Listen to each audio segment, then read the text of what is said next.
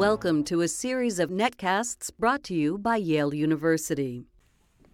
Hello, my name is Kelly Brownell. I'm the director of the Rudd Center for Food Policy and Obesity at Yale University. Our guest is Dr. Susan Main, professor of epidemiology and division head of chronic disease epidemiology at the Yale School of Public Health. She also serves at Yale as the associate director of the Yale Comprehensive Cancer Center.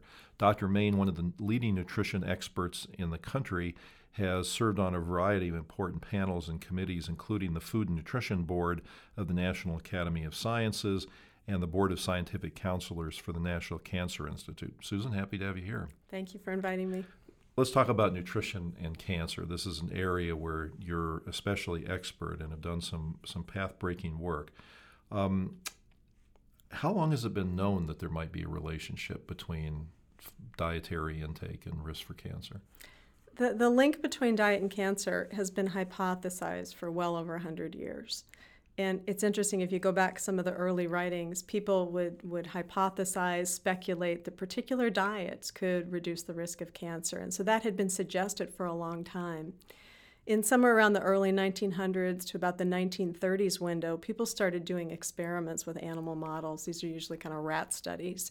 And they tried different diets and looked to see, could they influence tumor development in animal models by changing diet.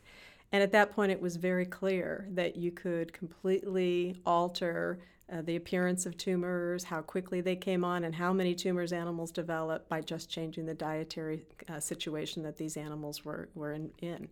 So it's been recognized for decades that diet is an important determinant of cancer risk. What's been harder to unravel and identify, and that's where the work has been over the last 50 years, is what precise factors in diet, specific nutrients, specific constituents, is diet helping, is it harming, what are the good things, what are the bad things, and how do we best advise the public? So that's where the work has really been concentrating for the last more recent time. So I've heard you make the important point that we can't necessarily equate nutrients and foods. Can you explain what you mean by that? Yeah, so in terms of the animal models, largely the animal studies give controlled diets, and they're controlling everything about those diets. So they're not using a food-based approach in those animal studies. They might be modulating nutrient levels or fat levels or energy levels and things like that. But to translate that into a human setting where people actually eat foods is a little bit more complicated. So that has led to some of the challenges in researching human diets and how that relates to risk of cancer, because people don't eat carefully controlled diets as you'd see in the animal model setting. So people are eating actual foods. Now, is it, you made the case when I was talking to you before we began that some studies that actually look at food versus nutrients find some surprising things. Yeah, so we know that many of the constituents of foods can impact on carcinogenesis, the process of developing cancer, and that had been shown in animal models. And there was a push for many years to try to identify what are those active factors. What is it in broccoli that seems to account for that effect? What is it in a tomato that seems to account for a benefit in an animal model?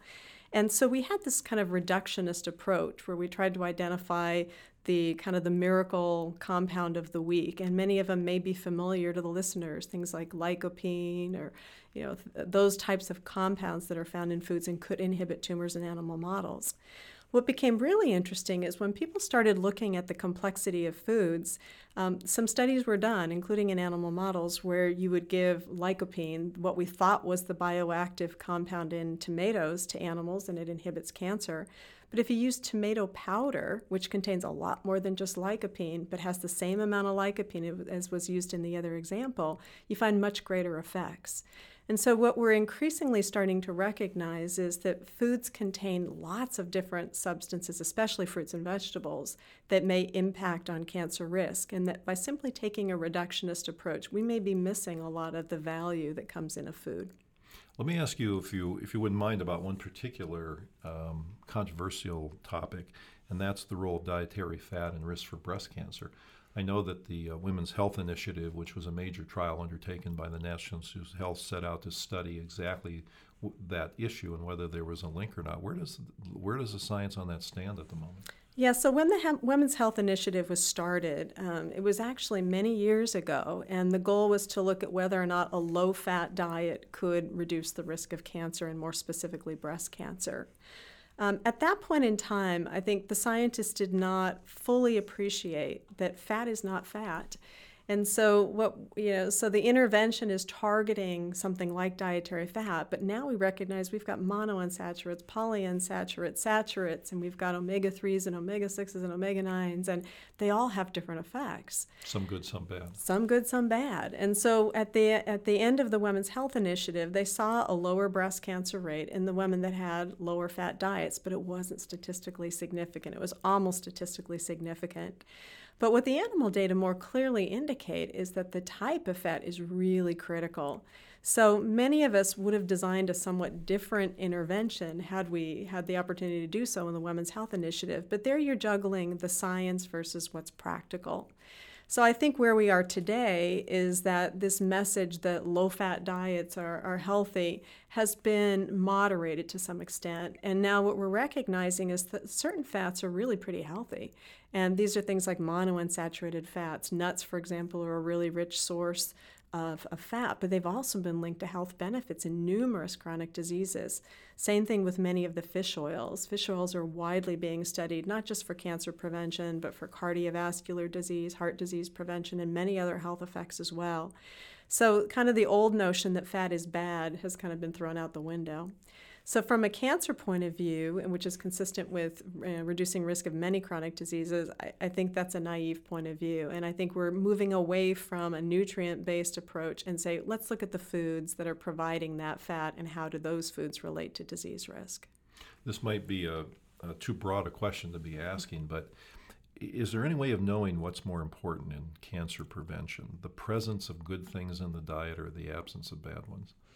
That's a really tough question, and researchers have tried to sort that out. And again, I think what we're increasingly recognizing is certain constituents of the diet are good, and I think there's little debate about fruits and vegetables being valuable for cancer prevention, and certain constituents of the diet seem to be more harmful, and the one that has been most consistently linked with that is red meat, which has been convincingly linked to an increased risk of colorectal cancers.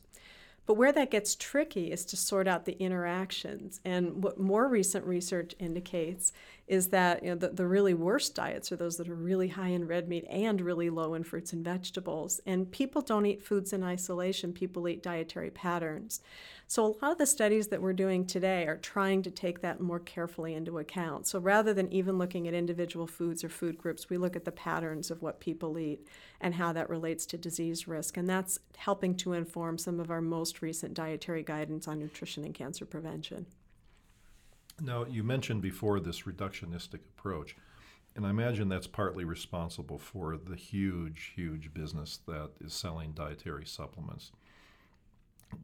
What are your thoughts about that? And are these things likely to be helpful or not? Are they oversold? Are they way out ahead of the science? Where do we stand with that? Yeah, so we had this reductionist approach, and it was believed that many nutrients in isolation, given by themselves, could really prevent cancer. And that did come from some of the animal work, which shows that if you simply give one nutrient in isolation, you can inhibit certain tumors from forming in animals.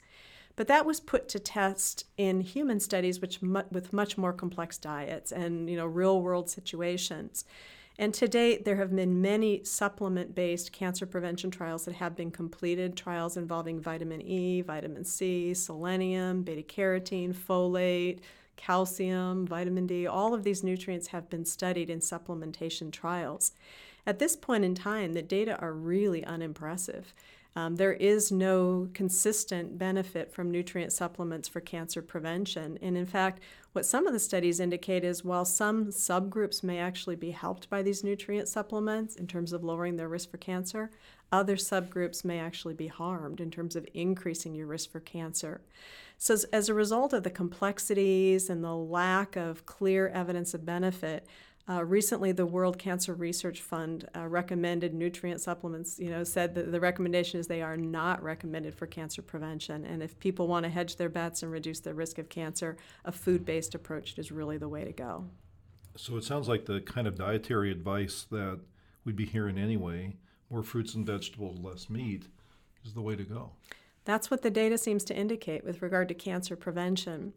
And, there are some cancers where the effects are stronger and weaker than others, but there isn't any particular cancer per se that we see, that one particular food group is increasing the risk where it's reducing the risk of other cancers.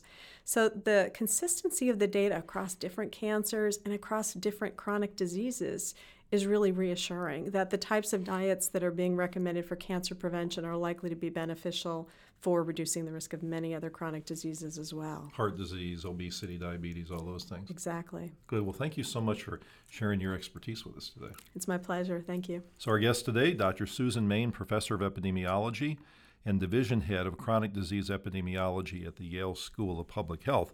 Please visit our website, www.yaleruddcenter.org, for a variety of resources, including a list of other excellent visitors to the Rudd Center who have recorded podcasts with us. Thank you.